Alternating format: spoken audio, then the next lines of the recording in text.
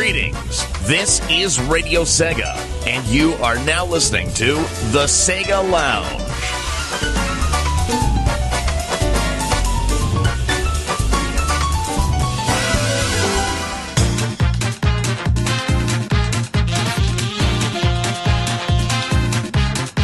Join the conversation in the IRC chat room by going to radiose.ga/IRC and on Twitter by mentioning @Radio Sega or using the hashtag #TheSegaLounge.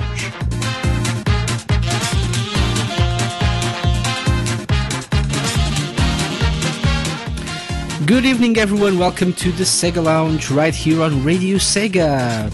It's great to be back after a not that eventful week, but we don't have much when it comes to the news this week, I think. But it's great to be back. Apart from myself, KC, live from Portugal, as usual, we have on the other side of the world, Donnie. Hello, Donnie.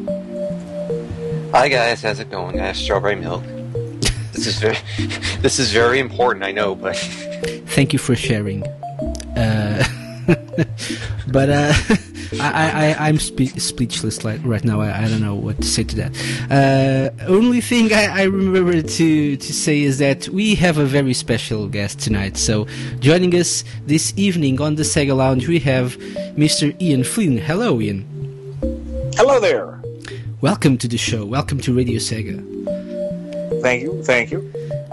It's a pleasure to have you. And of course, as you probably heard during the intro, you can interact with us by going into the IRC chat room where all the magic happens, as I always say. Just join us, radiose.ga/IRC. That's the link you can go to in order to join us there. And you can also send us some questions for us to ask Ian.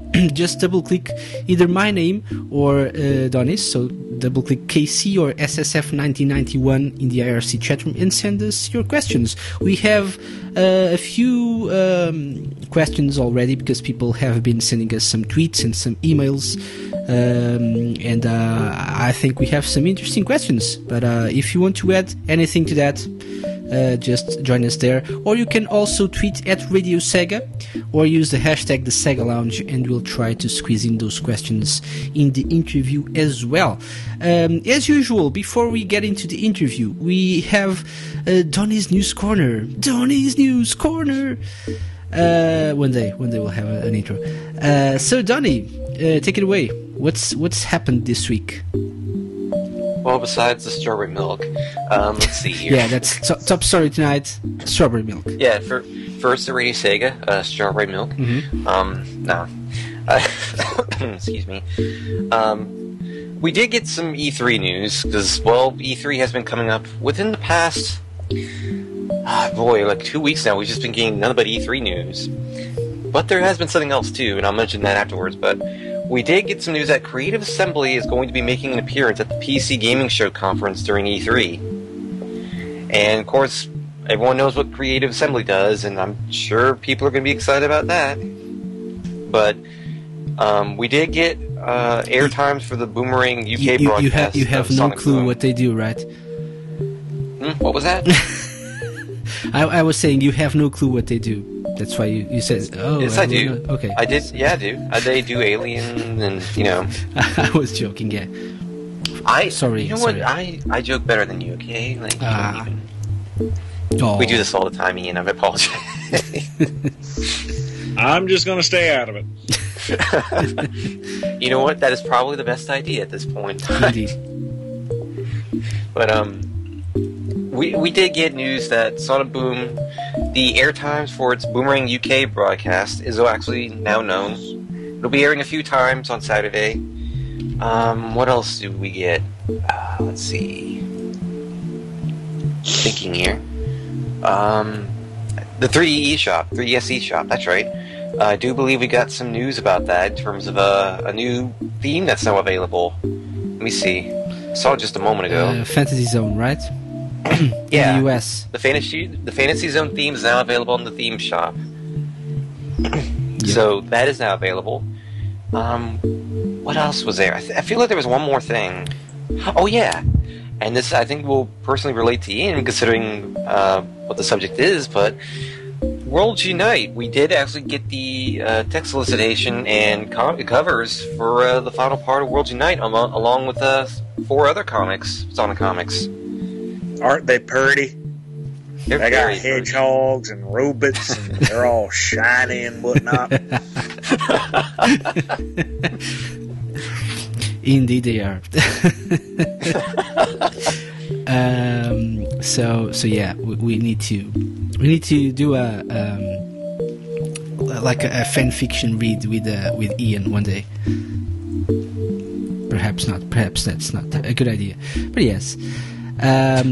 There's also the Project Mirai DX delay that Sega announced 1 week prior to the game's release, which is nice.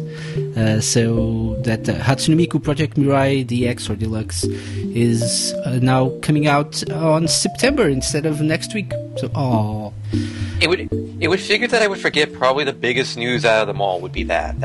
Yeah. And yeah, there's a few other bits of news, but I think the biggest story is that Johnny's drinking strawberry milk. So I think we'll just move on because nothing can top that, right? Right. No, nothing can top the strawberry milk. I know. So yeah, so those were this week's news. We'll just take a quick break now, and we'll play one of the tracks that Ian requested for tonight's show. We'll start with the credits theme for Sonic the Hedgehog 3. When we get back, we'll be talking to Ian Flynn right here on the Sega Lounge with myself and Tony on Radio Sega. We'll be right back.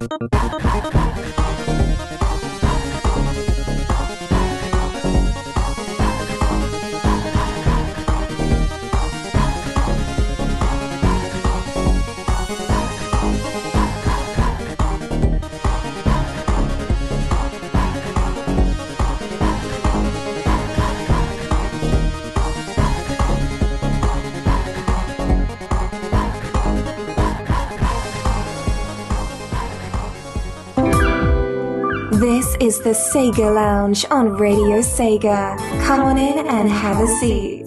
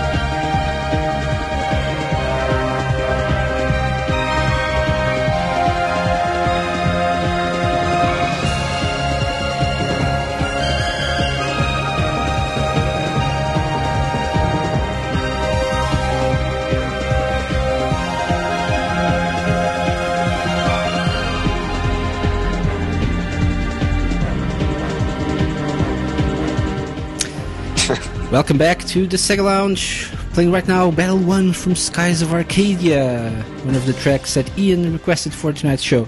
And before that we had the credits theme of Sonic the Hedgehog 3, which Revzig actually mentioned is very similar to Stranger in Moscow by Michael Jackson. And like he said, that whole Michael Jackson was actually doing Sonic 3's score mumbo jumbo. Yeah, let's not get into that. But yeah, it's time to get into the best part of our show. Let's have a chat with Ian Flynn. Hello again, Ian. Welcome to the Sega Lounge. Hello.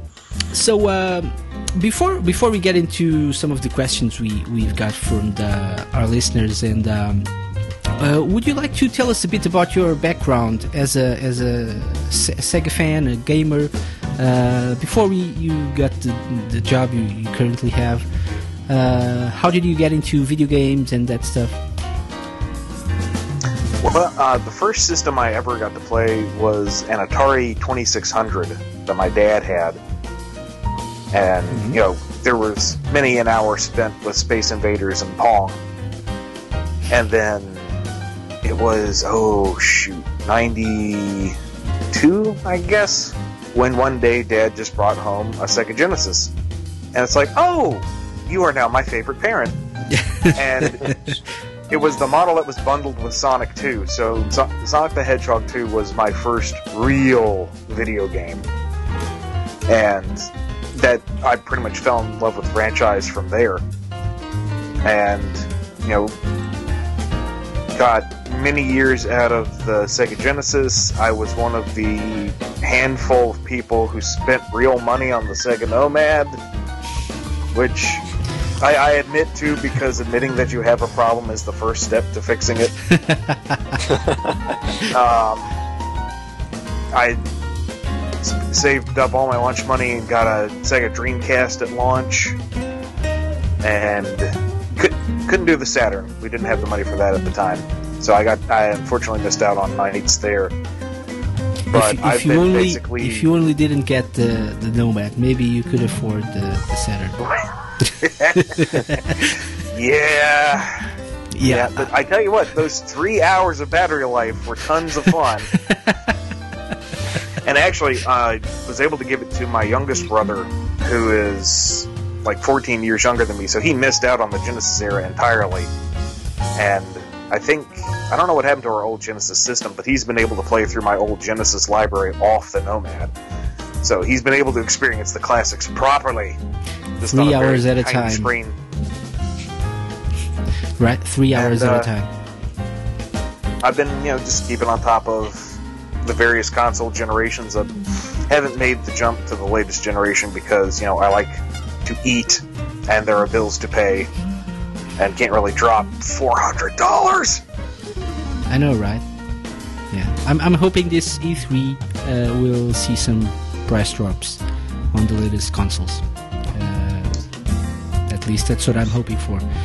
Not sure. That I'm kind of hoping that Nintendo doesn't abandon the Wii U just yet. I mean, I know they're working on the NX, but please don't abandon the Wii U just yet. I just started to get a decent library on that thing. Yeah, same here.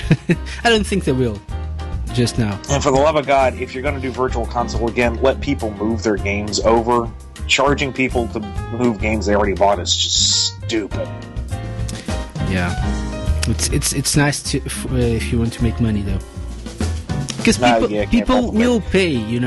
That's the problem. People will pay. So they would. As long as they pay, they'll keep doing stuff like that. But yeah. So yeah, you mentioned the Nomad. Yeah, that's interesting. Because I was looking at the Nomad before the show started because of something we have a little surprise we have for you later on. But let's not get sidetracked right now.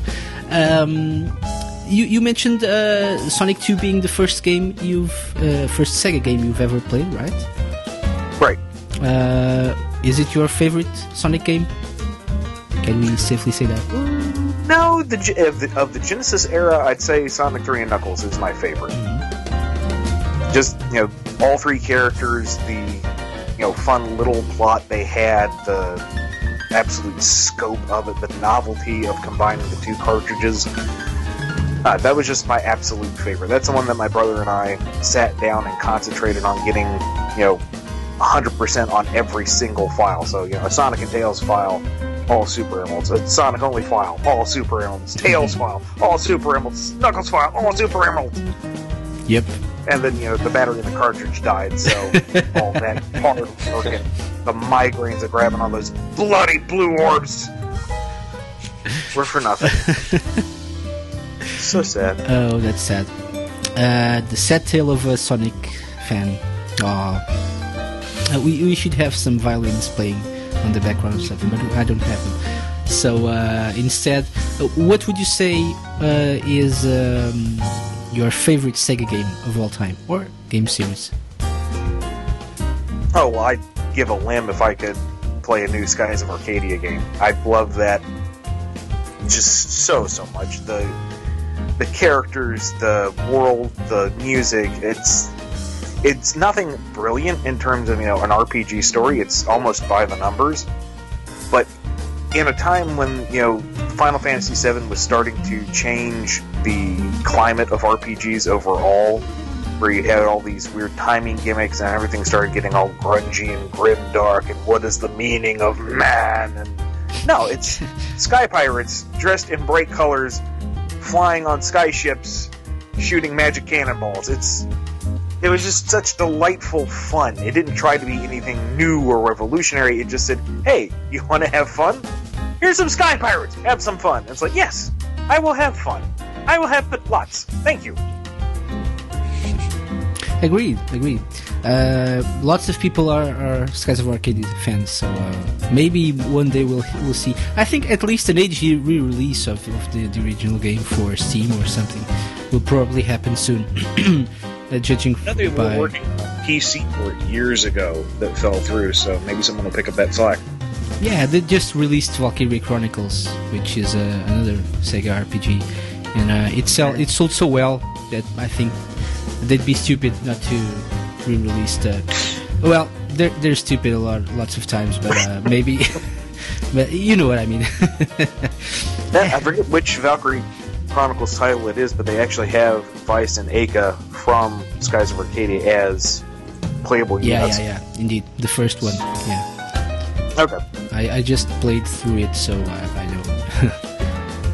It's a great game, by the way.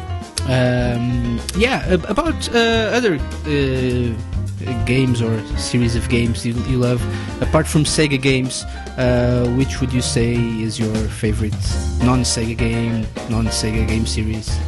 Anything that stands out? Big fan of the Legend of Zelda series. Oh, nice. Always been appreciative of Mega Man, all its incarnations. I just can't play those games to save my life. It's really, really sad how bad I am at Mega Man. The Tales of RPG series by Namco Bandai. Looking forward to Tales of Zestiria, which I think was rumored to come out in North America in October. Shoot, this list could go on for a while. One more. Love the Star Fox series at all its warts and blemishes. It tries. It really tries. Yeah. So you're basically a big RPG fan, right? Apart from Star Fox, you just mentioned RPGs, so... I guess that's what I pick up a fair amount of. RPGs, platformers, very gentle hand-holding shooters because I can't aim worth a diddly. Kirby! Kirby's another excellent series. Love Kirby. Nice. So, yeah. Since you're talking about shooters, Kirby, yeah. It's kind of like a platform shooter. Here's a winning idea. An Kirby FPS. That's a winning idea. A Kirby FPS. First person shooting. Call of Kirby. Yeah. Yeah. You know. Call of Kirby Modern Puffware. There you go. So sold. Yeah. I think so. for the Nintendo NX. So yeah, next generation warfare. Got to use those motion controls somehow. Indeed. Hardcore. Oh yeah. So now that we've mentioned your gaming experience and history, how did your love for writing begin? Because what was it that sparked that interest in writing? I think I've always been writing. As far back as I can remember, I've been concocting little odd stories. I mean, I remember a few years ago I was cleaning out an old closet and found this poster that had this just mad scribble of Crayola marker all over it. I'm like, did I have a conniption with this? And then I remembered that this was supposed to be some kind of intricate maze, and there was some story behind it, and I didn't remember any of the details. It was like, when did I draw this? It was like 4? I don't know. I always have loved telling stories and just putting together narratives, whether they make sense or not, whether anyone wants to listen or not, and that's just who I am, I guess. Nice. Would you say RPGs played a big part in that? No, because honestly, I wasn't a big RPG fan at first. I think Skies of Arcadia really was the first RPG I ever picked up and played, and then from there I started getting more and more into the concept, but it's more that I need to know that I'm going to enjoy the battle system, and I need to enjoy the art aesthetic to even become remotely interested in an RPG series. Whereas other games, if I know I like the franchise or I know I like, just a kind of action platformer, I'll give that the benefit of the doubt and dive in head first. Cool. And since you mentioned Kirby, TCB in the IRC chat room says Casey asked him what his favorite Kirby game is. So, and in all caps. So, I'm now afraid. I was so afraid I just had to ask. What's your favorite Kirby game? It's got to be Superstar Saga Ultra. I mean, Superstar Saga was awesome in its own right, and then Ultra just made everything better. So, that's really, to me, the pinnacle of Kirby games. Nice. Okay, so I'm not too familiar with Kirby games, so I'll just say and we'll move on. And then this whole Kirby matter just distracted me from the questions I had to ask. What's it been like to work for RG this past few years? Few years. It's been 10 years at this point. I've devoted a decade to the Little Blue Hedgehog. And it's been good. Overall, it's been good. I mean, there have been its highs, there have been its lows, its frustrations and whatnot, but in the end, these are the characters I grew up with. These are the toys that I used to play with, and I get to, just dive into this world every day and get paid for it. So you really can't be too disappointed with that kind of life. Awesome. You were involved in the Sonic community before working with, or for Archie, right? How did that happen? How did that help you in getting your job at Archie's? Not in the slightest, really. But that's not true. That's not true. Growing up in the early online Sonic community, I guess kind of gave me a good idea of how to approach the fan base online, I guess. Seeing how other creatives interacted or chose not to interact with the fans, I guess was a good indicator of what to do and what not to do, and what kind of, how to put this delicately, personalities I would encounter as a professional. And in that regard, I guess it served me, because there have been a few times where it's like, wow, I'm interacting with my 14-year-old self. I was a jerk when I was little. Wow, how did anyone even take me seriously? So, but no, in terms of how it affected the actual work, not really at all. I mean, I try to listen to feedback, of course, and apply that to my work. But in terms of actually getting me in the door, that was one part my ability and one part the timing just worked out because there was a bit of a flux in the management at the time. Would you say you actually worry about what the reactions of certain fans will be to the stuff you write in the comics? Is it something that you think about prior to or during the writing process? It always has some measure of effect. When I first started out, I really wanted to try to please as many people as I could. Part of me knew you can't please everybody. As the saying goes, you can please part of the people part of the time, not all of the people all of the time. But I still tried that, and it didn't work. And after 10 years, you kind of learn which camps will and will not be receptive no matter what you do. So ultimately, what I try to do is tell a story that I think I would be entertained with as a Sonic fan, and factor in what other people might be entertained with. What would they like to see at some point, and cater to them, while not letting them dictate everything about the book. Because if I were to worry about what everyone would get upset over in terms of the Sonic book, I just couldn't write anything. Something somewhere is going to piss somebody off. Yeah. So I just tried to tell an entertaining story, and I think for the most part, folks are enjoying it. The sales numbers seem to agree with me. And that's always good. When you sell, it's a good indicator, I think. What kind of research do you have to do to write the storylines feature in the comics? Because you've actually already incorporated in the main Sonic the Hedgehog comics and the storylines. You've actually incorporated elements of games in the series, of cartoons, of other stuff. What kind of research do you do to make sure you get everything right?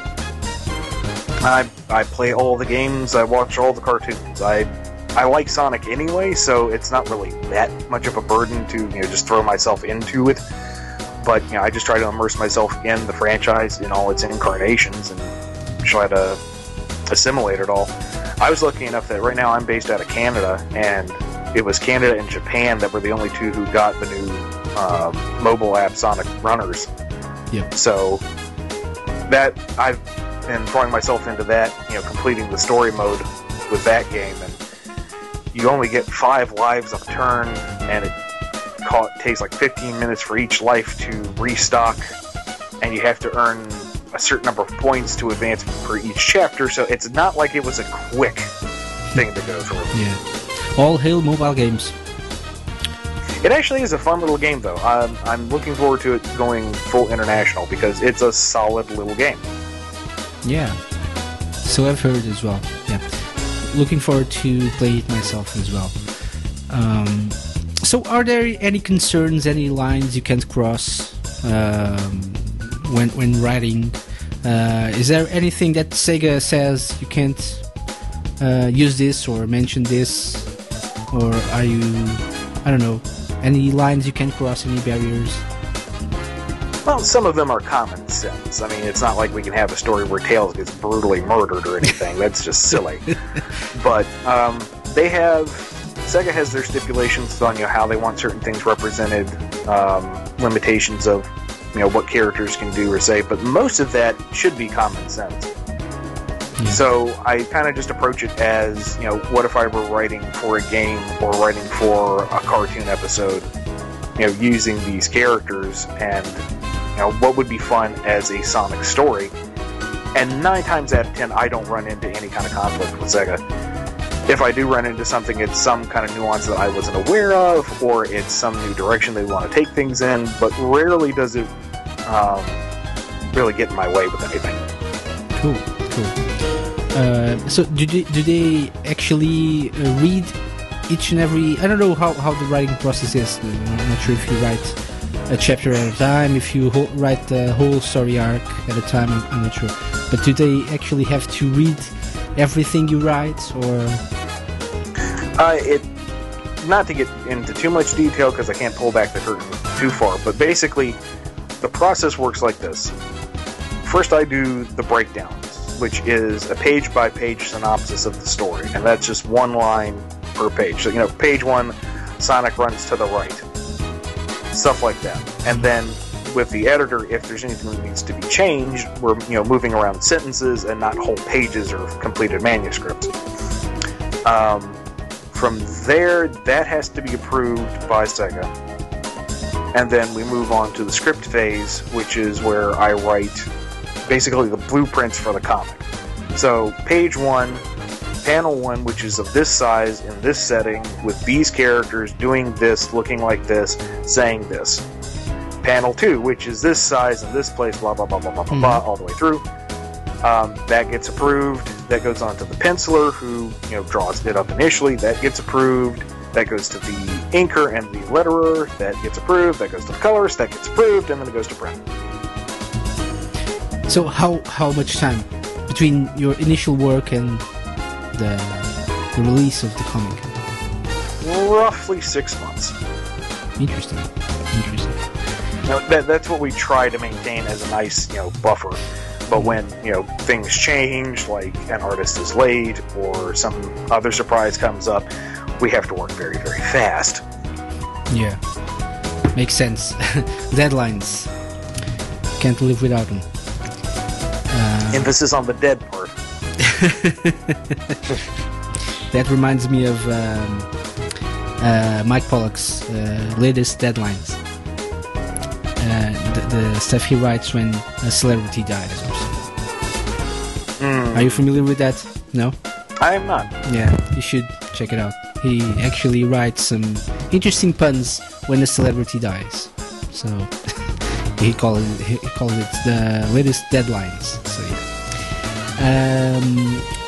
I had a question somewhere in the IRC. Nirmugen, our friend, asks if making spin-off comics like Universe is a good thing to expand the series. I'm guessing yes. Sure. I mean, I love having 2 books to explore the present universe. I'd love to have 3 books to explore everything, to truth be told. I wish I could just churn out pages day after day, because I have so many stories to tell. You have no idea.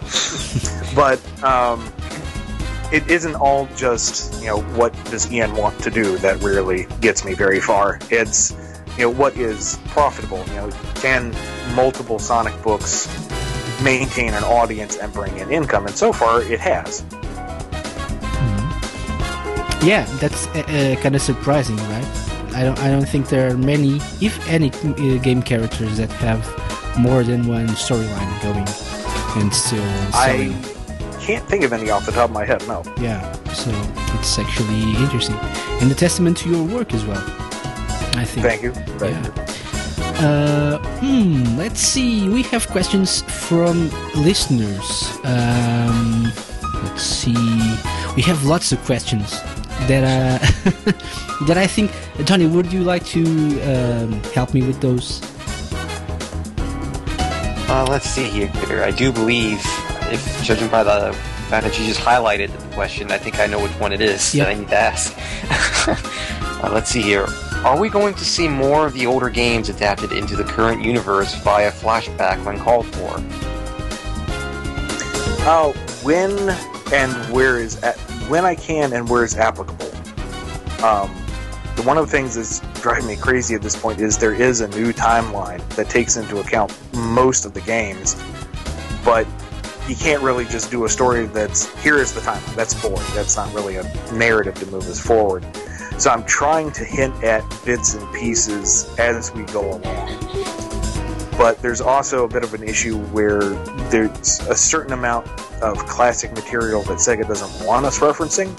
So it's kind of like, how do I A, make this work, and B, sneak it through? Yeah.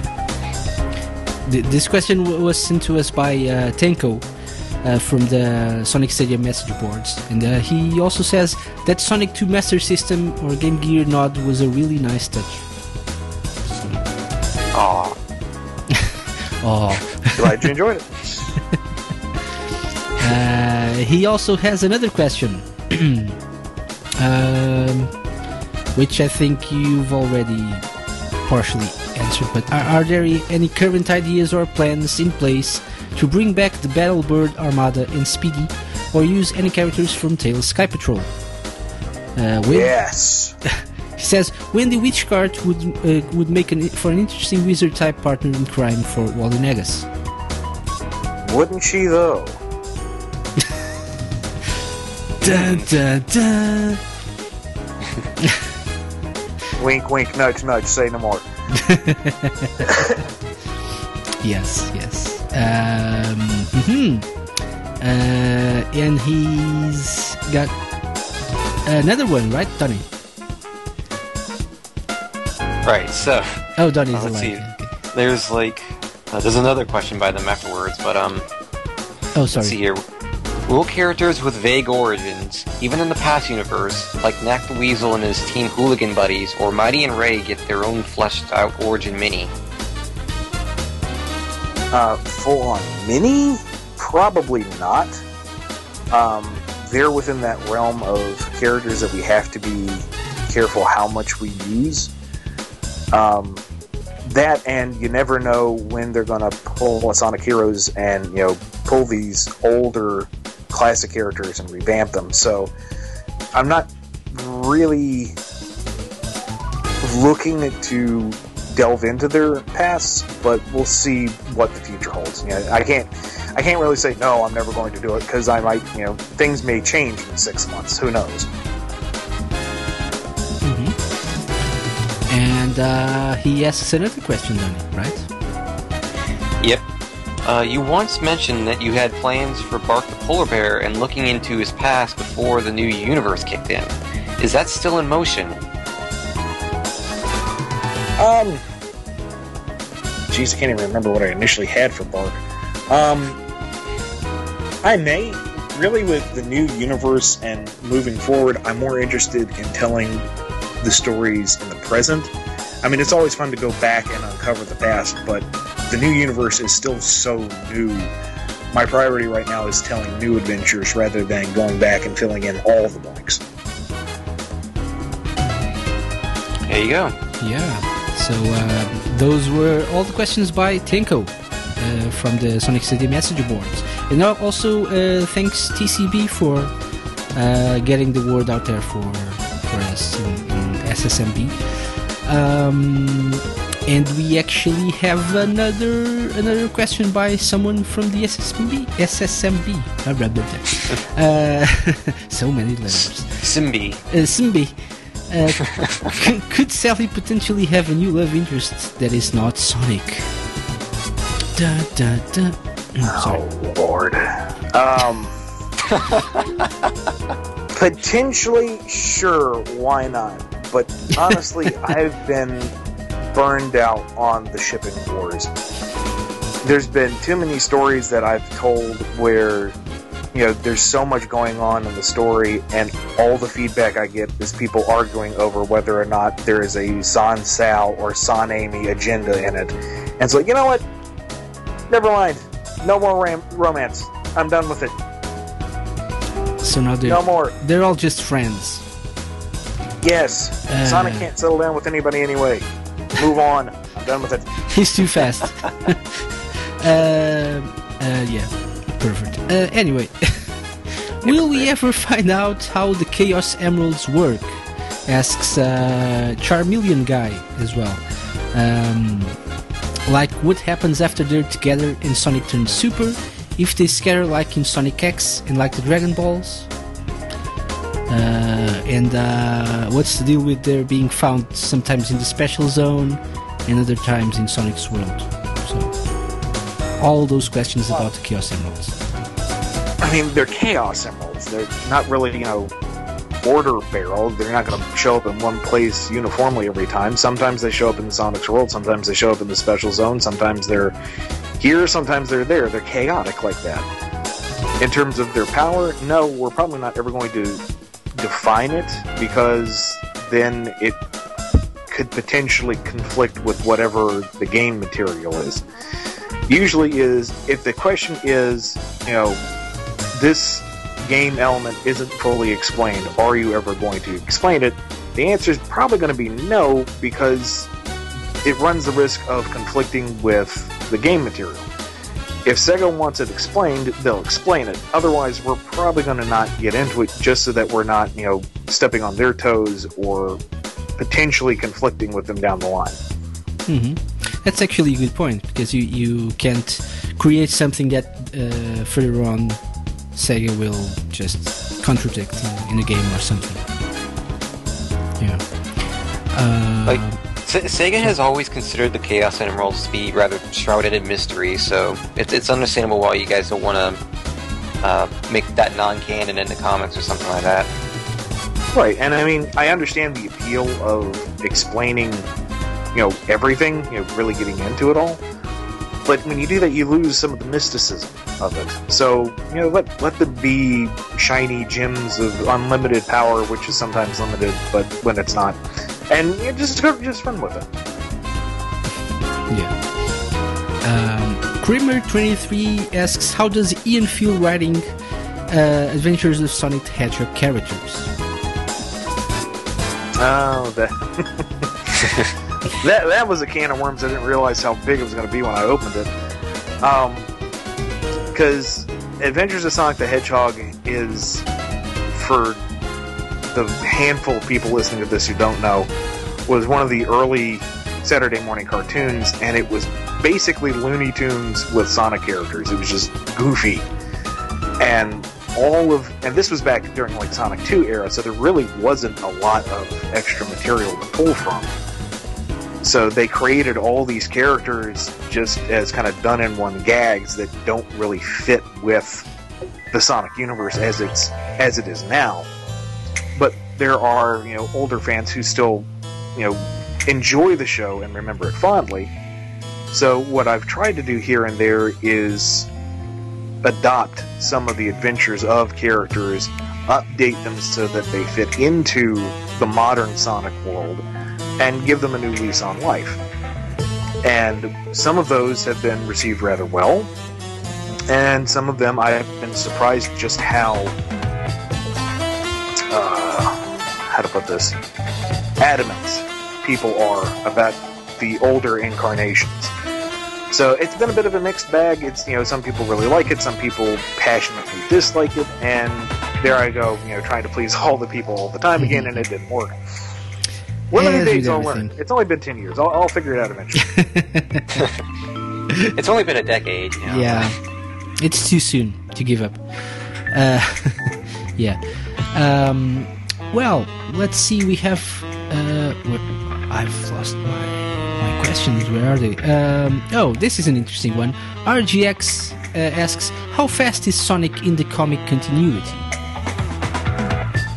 As fast as he is in the games. Well put, sir.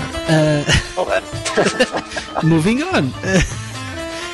He still asks, does post-Genesis Wave Supersonic still get a 1000 speed and power increase when he transforms into Supersonic? If that's how it is in the games, then yes. Well done. I love how the questions I put in there let Ian be the most blunt out of all of them. Yeah, these ones were people sent these ones to you. It's not me being blunt; it's me making sure I don't get enough rope to hang myself with. Yeah, makes sense. I mean, it was a while ago, but I did a Q&A on the Bumble King forums, which is my personal website. And, somebody asked what games are now considered canon with the new timeline. And I said pretty much all of them except for, one or two. And was immediately bombarded with people going, well, what about this game? And what about this game? What about this game? Well, you didn't say this game. What about this game? What about that game? It's like, okay, never mind. There's a lot of games in the timeline. Okay, just wait and see. I loved it. I love people. Sonic Patrol should be a given. It's not part of the continuity. Why? So Sonic Schoolhouse is not part of the continuity. No. Why? My two favorite games. Yeah. Sonic's Full House of Knuckles. Everything in Knuckles. Ian, Flynn, and Knuckles. Yep. Coming soon.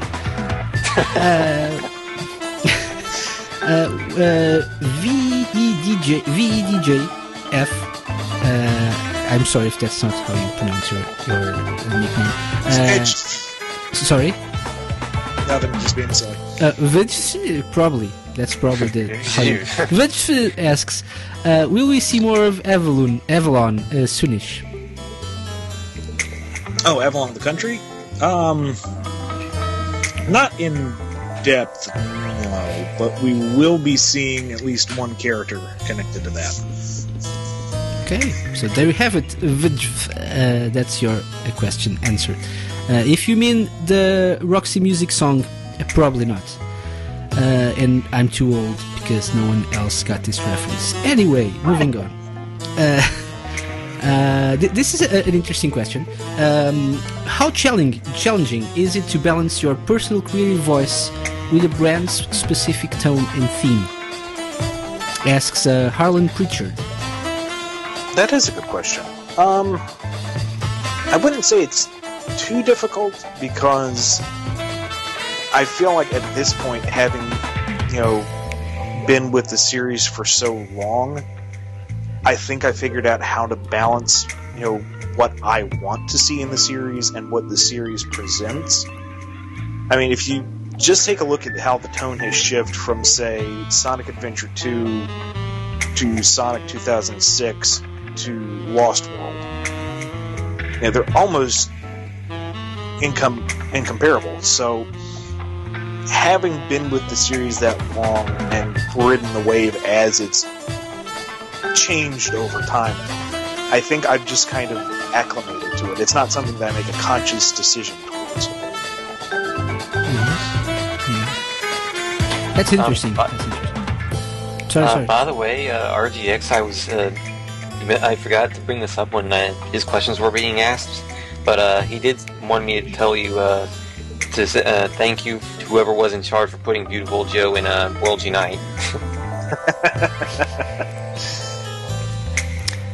Right. We have one more... before we get into Worlds Unite, one more question from Anna on Twitter.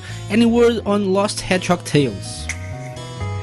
Yeah, I know folks have been extremely patient with that. Some more so than others, but I can understand, folks getting a little antsy about it. For those who are listening who don't know exactly what's going on, in the comic, because of the lawsuit that we won't get into, we had to reboot the continuity. And there were a lot of storylines I had going on that all just got cut off at the knees. Lost Hedgehog Tales is meant to be a informal compilation of those ideas. What I was planning to do with everything that I had going on at the time, why I was going to take it in that direction, kind of behind the scenes sort of thing. The initial document is almost 40 pages long, but it really needs to be revised in a way that is more accessible, I guess.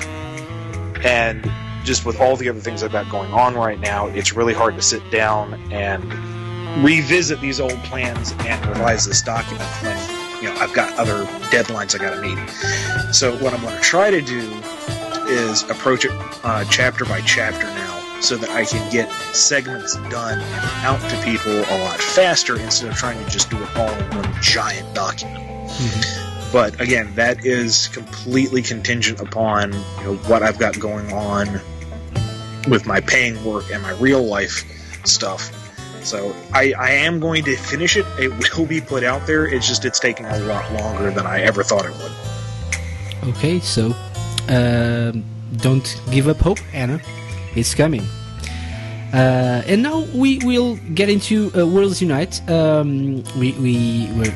People didn't ask that many questions about Worlds Unite. That's why we spent so much time asking stuff about other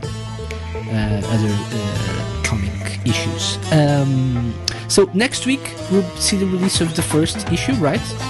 Of the Worlds Unite crossover, which is nice. How do you feel working in? You're the head writer for the Mega Man comics as well, right? That's right. And now you get the chance to do this crossover again, like you did with Worlds Collide. How do you feel about that? Is it that much different from working on both series separately? Yes, it really is. With Worlds Collide, the previous crossover, it was that kind of once-in-a-lifetime opportunity. I never thought that was going to happen. And it's like, okay, we get to play with all the toys now. This is the kind of fanfic tier writing that you never think you're going to get to do legitimately. And it's like, okay, I'm going to try not to completely fanboy out and try and actually tell a story. And Worlds Collide was absolutely delightful. Loved it, start to finish. So then, I get the word that we're going to do a sequel crossover with Worlds Unite. And it's like, okay, I did everything I really could do the first time. What do we do for a sequel? And it's like, we got to make it bigger. Alright, so we now have access to Mega Man X, and now there's Sonic Boom, and there's all these other properties that we're going to, toss in there just because. And it's like, alright, how do I make this even remotely coherent? And it really was a much larger undertaking, and I think it hinges more on the spectacle than, I guess, the narrative, we'll say. But it's one of those things where it's, again, another once-in-a-lifetime opportunity, because it isn't just Sonic and Mega Man. We've got, 10 properties all in one go, and it's just monstrous. And the artwork is just absolutely phenomenal. I love Dan's stuff for Part 1. It's so pretty, and some of the stuff that I've seen for the third act by Tyson Hesse is just jaw-dropping. And it's really one of those things that you're going to be kind of just staring at the pages going, there's all this stuff on the page. And it's a big party. It's just a lot of fun. Yeah, it seems like I forgot what the original question was. No, it's okay. Yeah, that's actually kind of the question was actually that. How does it feel to work on that? So I can tell you're excited. I asked you before how much research you had to do in order not to mess up the storylines and stuff. I imagine that with this new crossover, it gets harder because you have, like you said, 10 different IPs. Yeah. Was it harder especially to? Sorry. Yeah, go ahead. Worlds Unite, I think, really pushed me to the limit, because with Sonic, I grew up with that. I knew it back to front, inside out. That I could just throw myself into. When we got Mega Man, I was familiar with it, but I knew that I was missing some stuff, so I threw myself into, full gameplay videos, wikis. I made myself the ultimate Mega Man fan. Just dove into it and, found a new appreciation more than what I already had. With Worlds Unite, there's a number of franchises that I am familiar with, others that I only knew in passing. So there was a ton of research to do, because I didn't want this to be, here's the let's say Okami, just to pick one of the random franchises. I never got a chance to play Okami, but I knew of it. I didn't want Okami's Amaratsu's inclusion in the series to be, there's the Sun Doll. Look at it do its thing. Okay, we're done.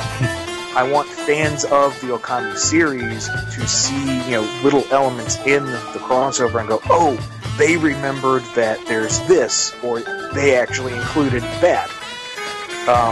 There's a number of sight gags from Street Fighter in there. I didn't want it just to be, and here is Ryu, to be the stock cameo. He throws a Hadouken and leaves. I want people who are fans of Street Fighter to read this and go, they included that, and they remembered that, and there's that little bit of nuance, and they had fun with that.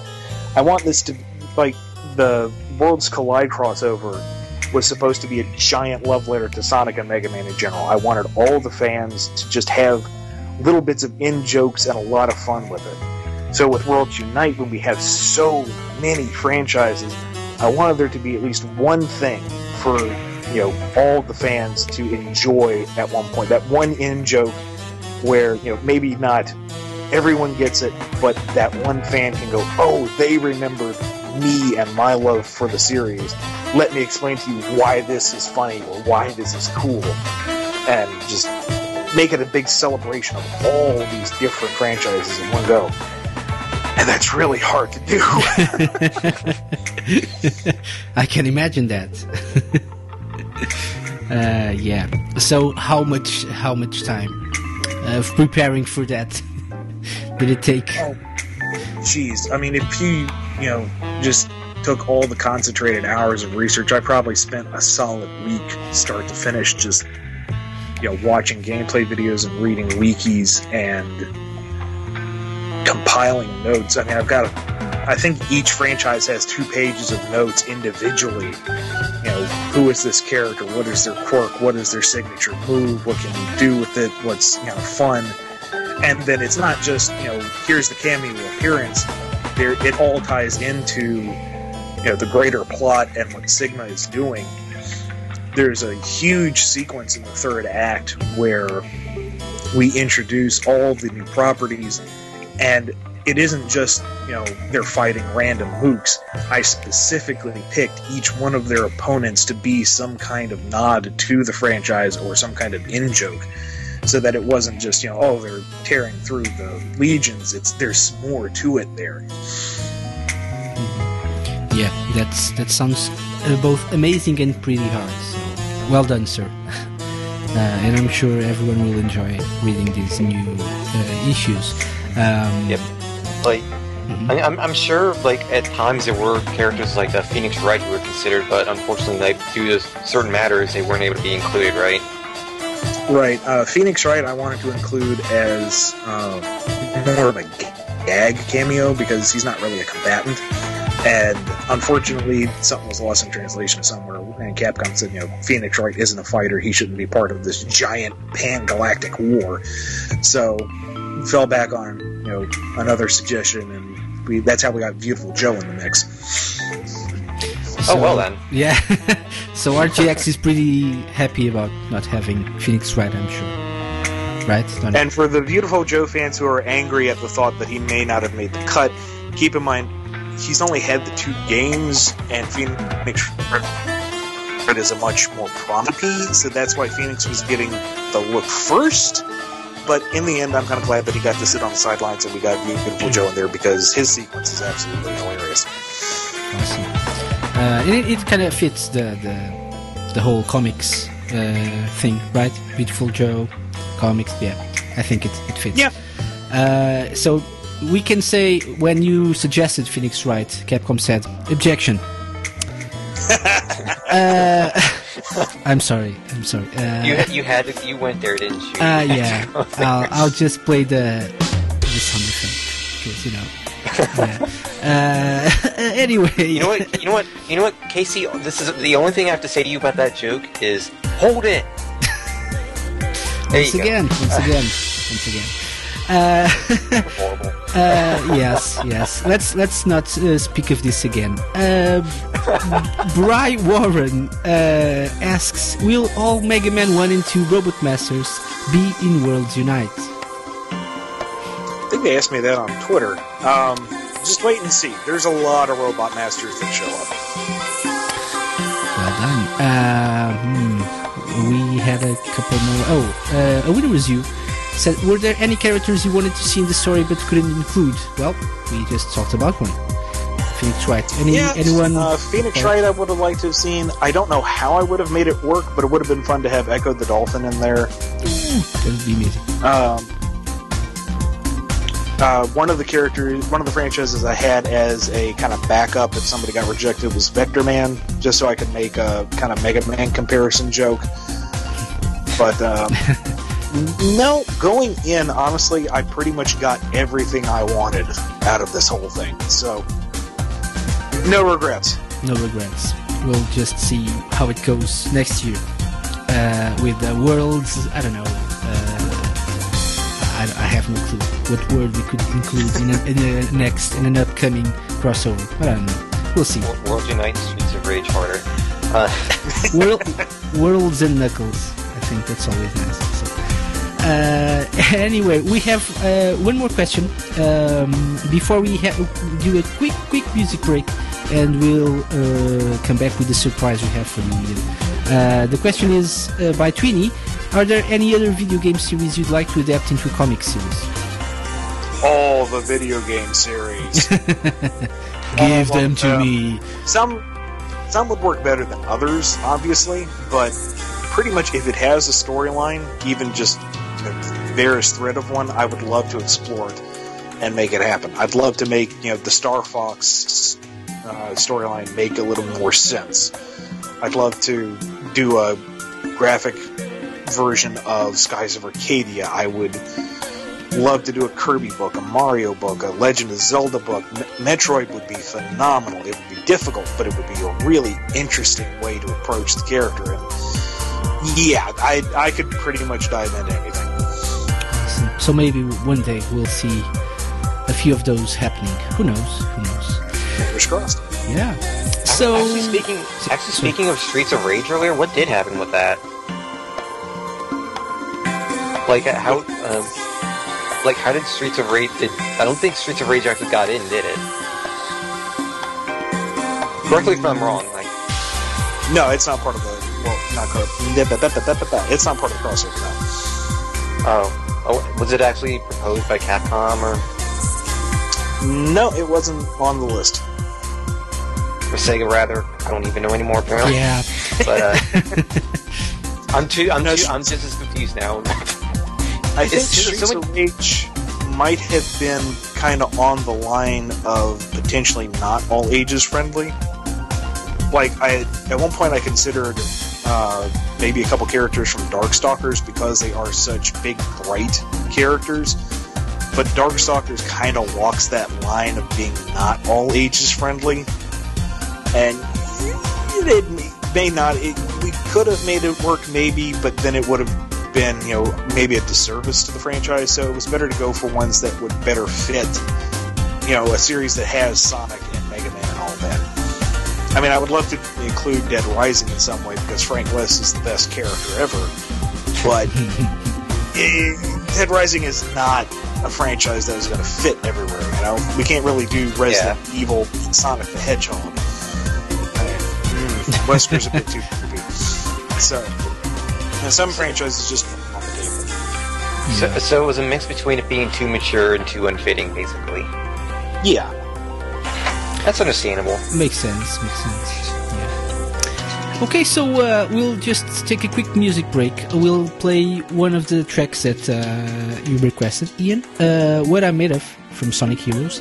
And when we get back, we have a surprise for you. So, we'll be right back. This is the Sega Lounge on Radio Sega.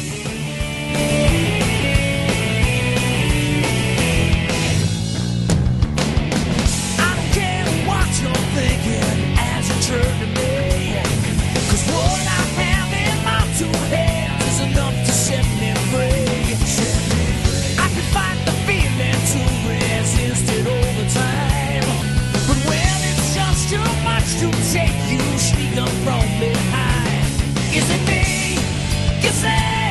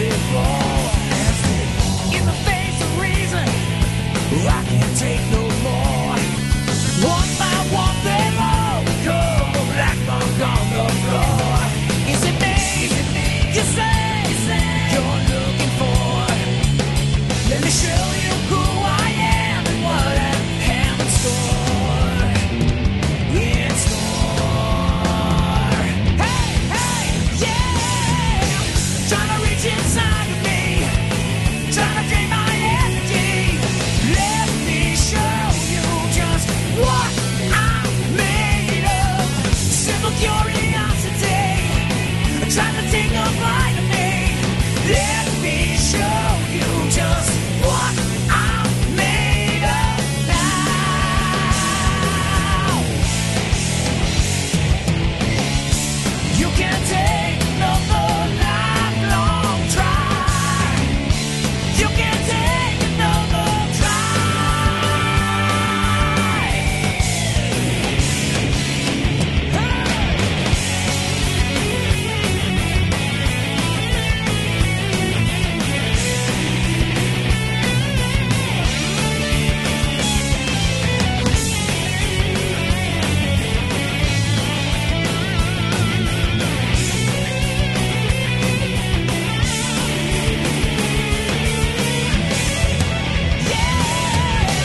Trying to reach inside of me, trying to take my energy. Let me show you just what I'm made of. Simple curiosity, trying to take a bite of me. Let me show you just what I'm made of now. Trying to reach inside of me, trying to take my energy. Let me show you just what I'm made of. You're listening to the Sega Lounge with SSF 1991 and KC, only on Radio Sega.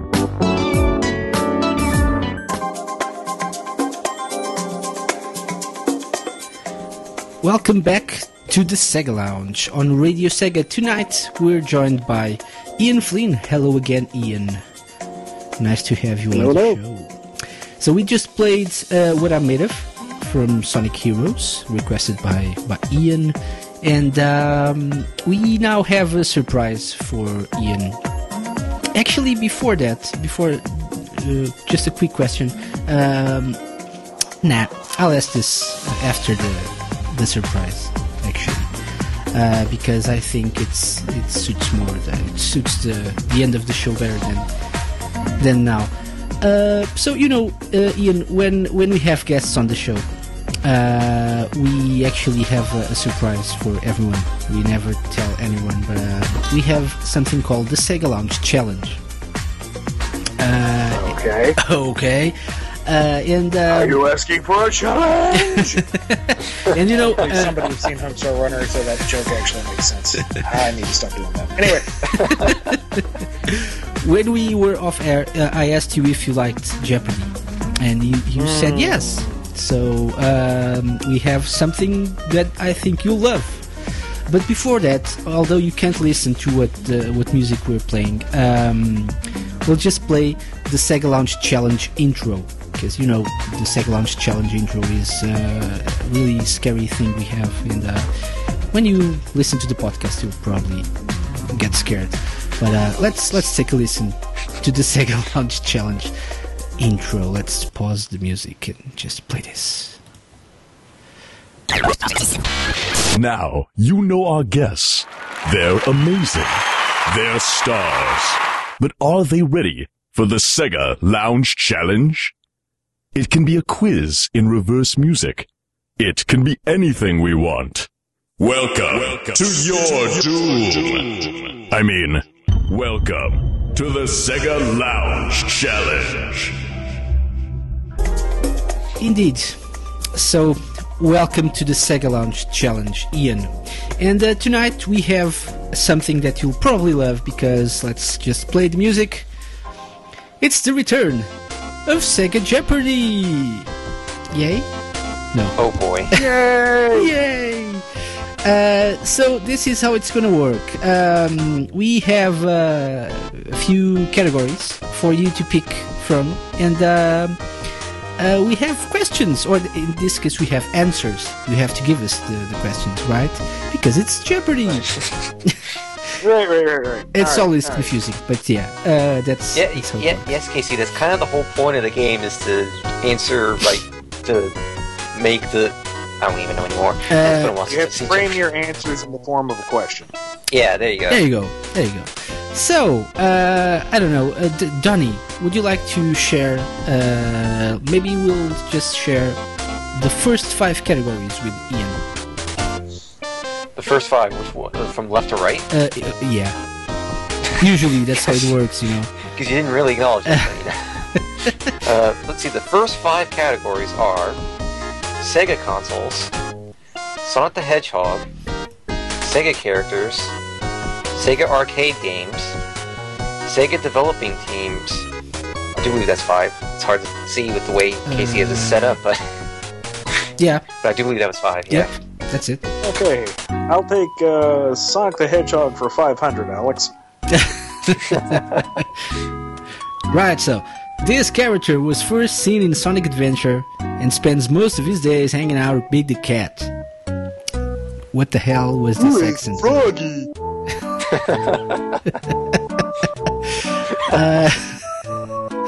And you're correct! I don't even have a proper response for that. That was beautiful. Yeah. Right, so you can now pick from Sega consoles, Sega characters, Sega arcade games, or Sega developing teams. Oh, we'll go Sega consoles. Okay. These are too easy, especially this one. But I'll just let's just say this one. This handheld system, released in North America in 1995, allowed players to use Genesis game cartridges.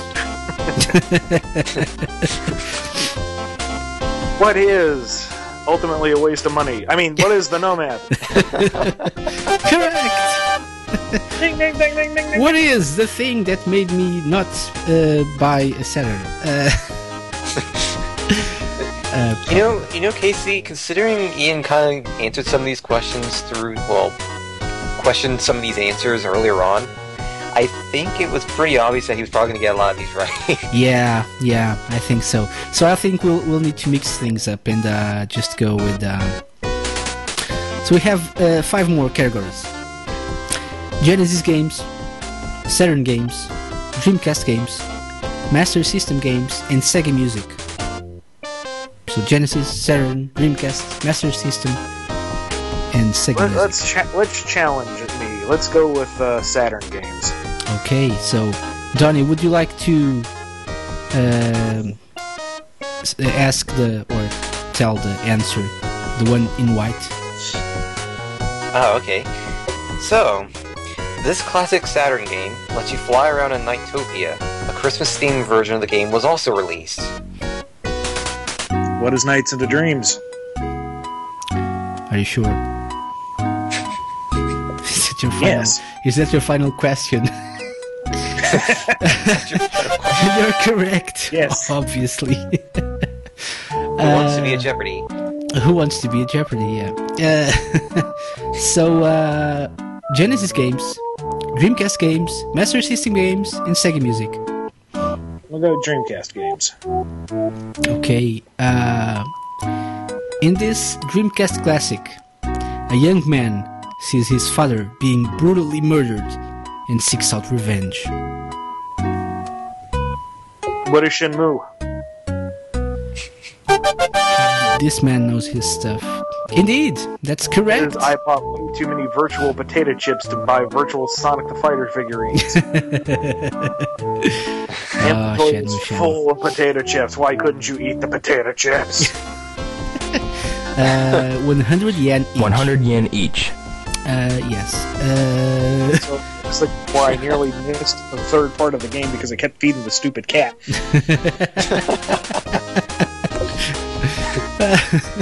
Oh my, the memories. Okay, so one final question. So let's see. Let's handpick the categories. Post Dreamcast Sega games, Sega music, Master System games, or Genesis games.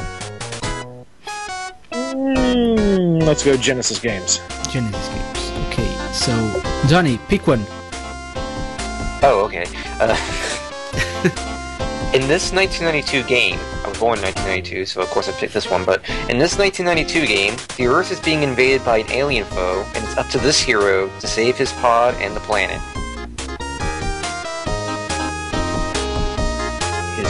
Bottom of the planet. Genesis games, not Master System. Yep. Yep.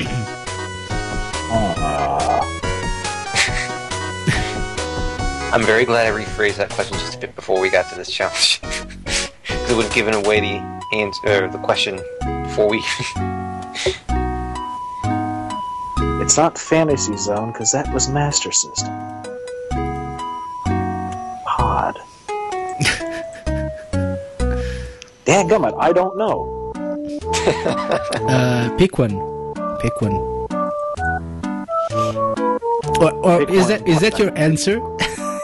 Yeah, I give up. I don't know. You got me. Yeah, that would actually make for a great game title. Dang naggy, I don't know. So you give up? Yes. What is the Donnie, correct what question? is the correct question? Well, it was, what is Echo the Dolphin? Indeed. Oh, wrong pod. Dad, blame Yes. it. Go, darn it. Another great game. Coming soon to the Sega I am Dreamcast 2. ashamed. I bow my head in shame. So that was great nonetheless, because you got almost everything right. So nicely done. Thank you. I expect the check to be in the mail by the end of the week. Indeed. So we'll get back to you on that. So bye now.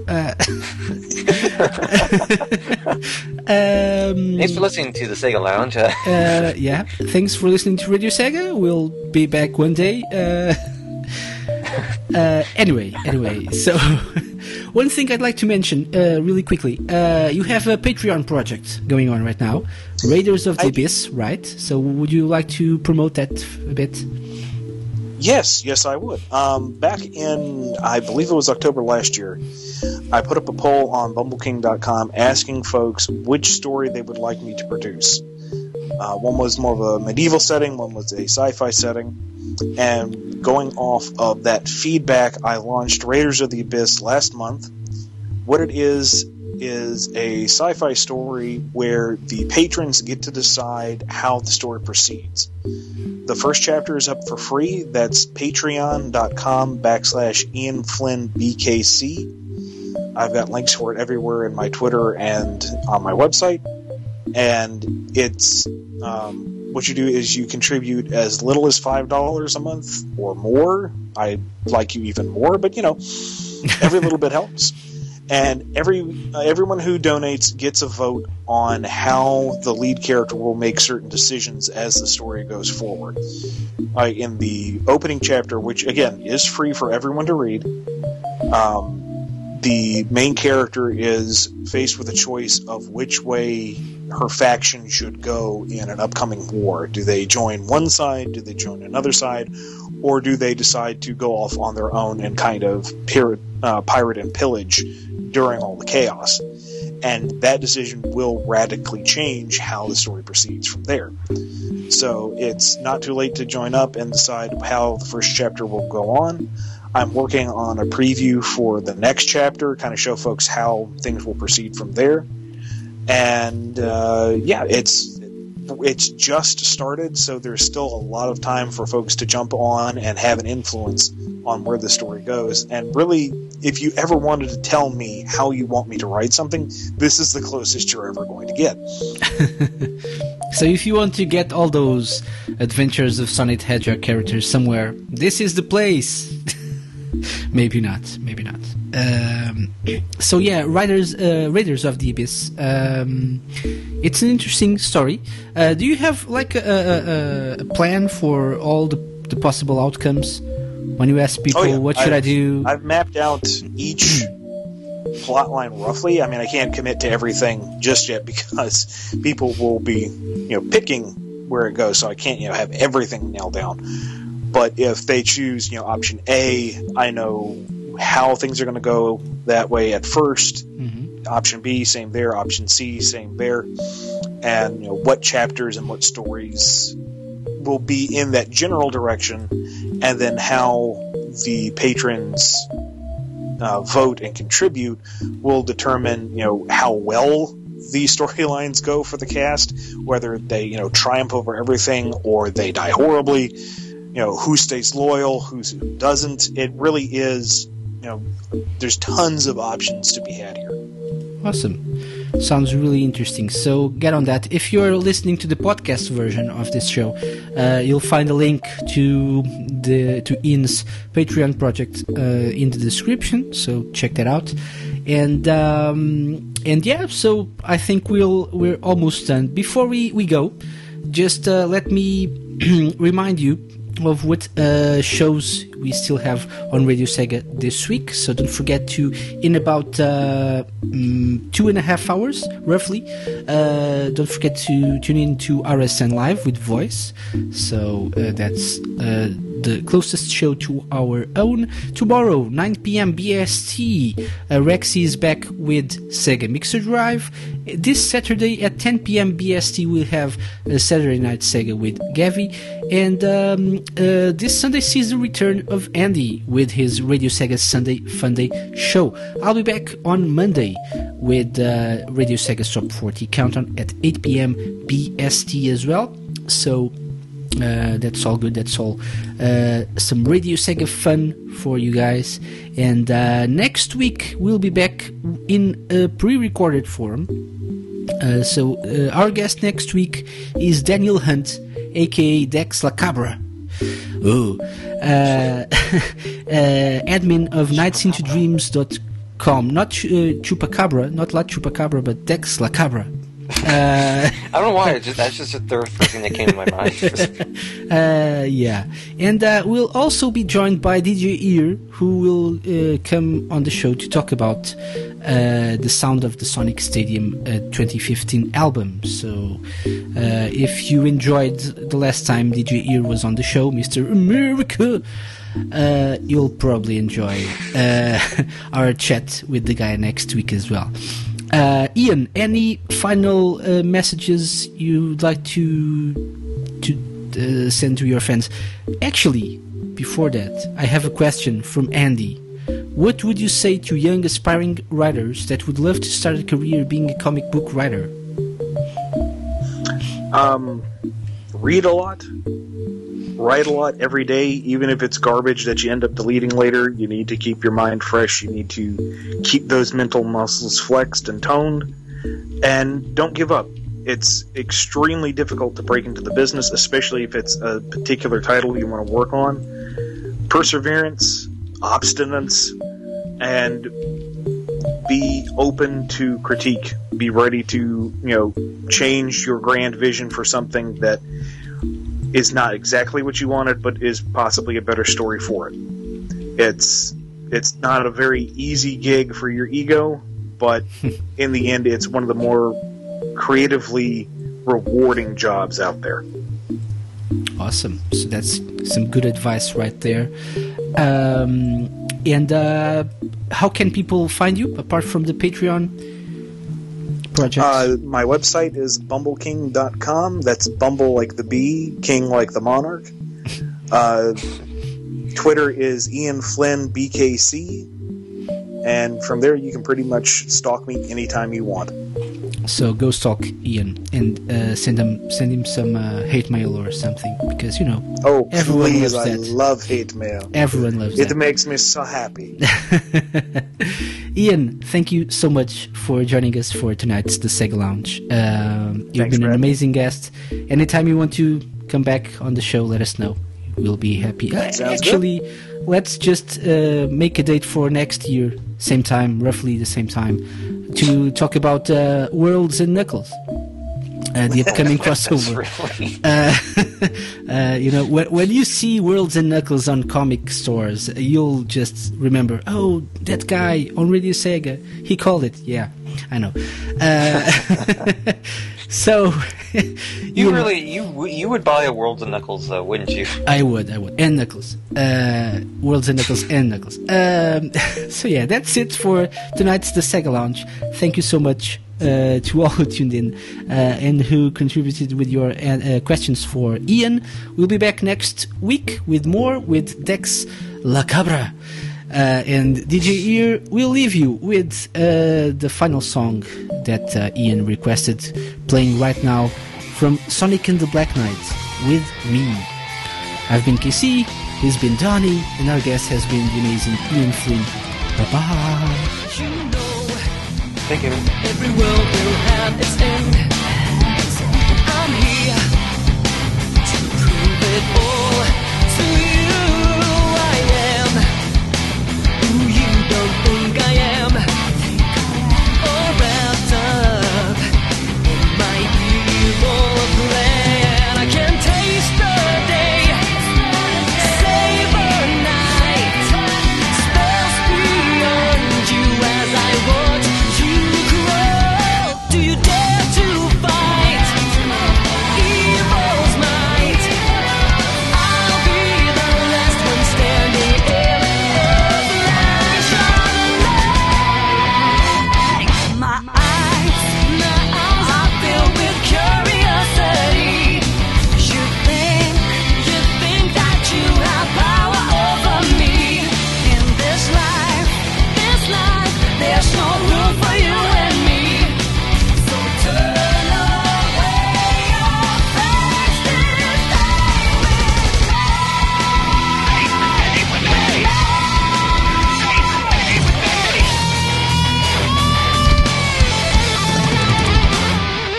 You know, every world will have its test. Don't blame for what I have become. You know, every world will come to end, and I'll create a final rest. I can taste the day, savor night, scream your dreams as you dare to fight,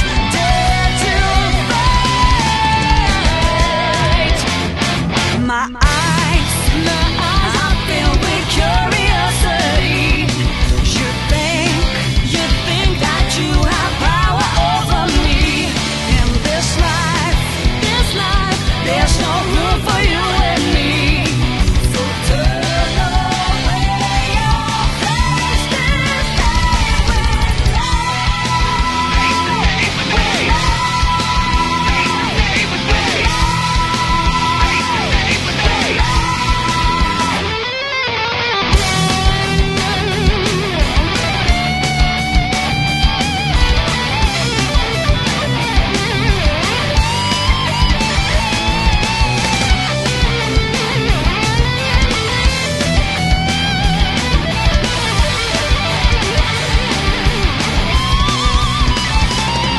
Can taste the day, savor night, scream your dreams as you dare to fight,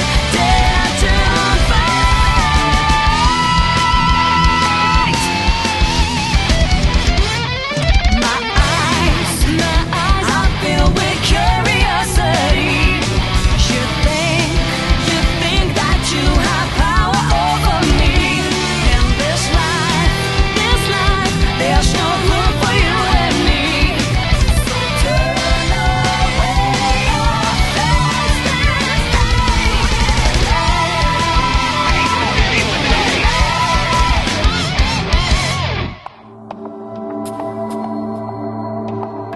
Thanks for listening to The Sega Lounge. The show will be available in podcast form shortly.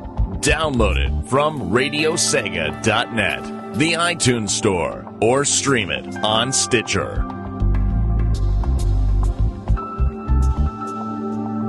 Join us again next week for another episode of The Sega Lounge, only on Radio Sega.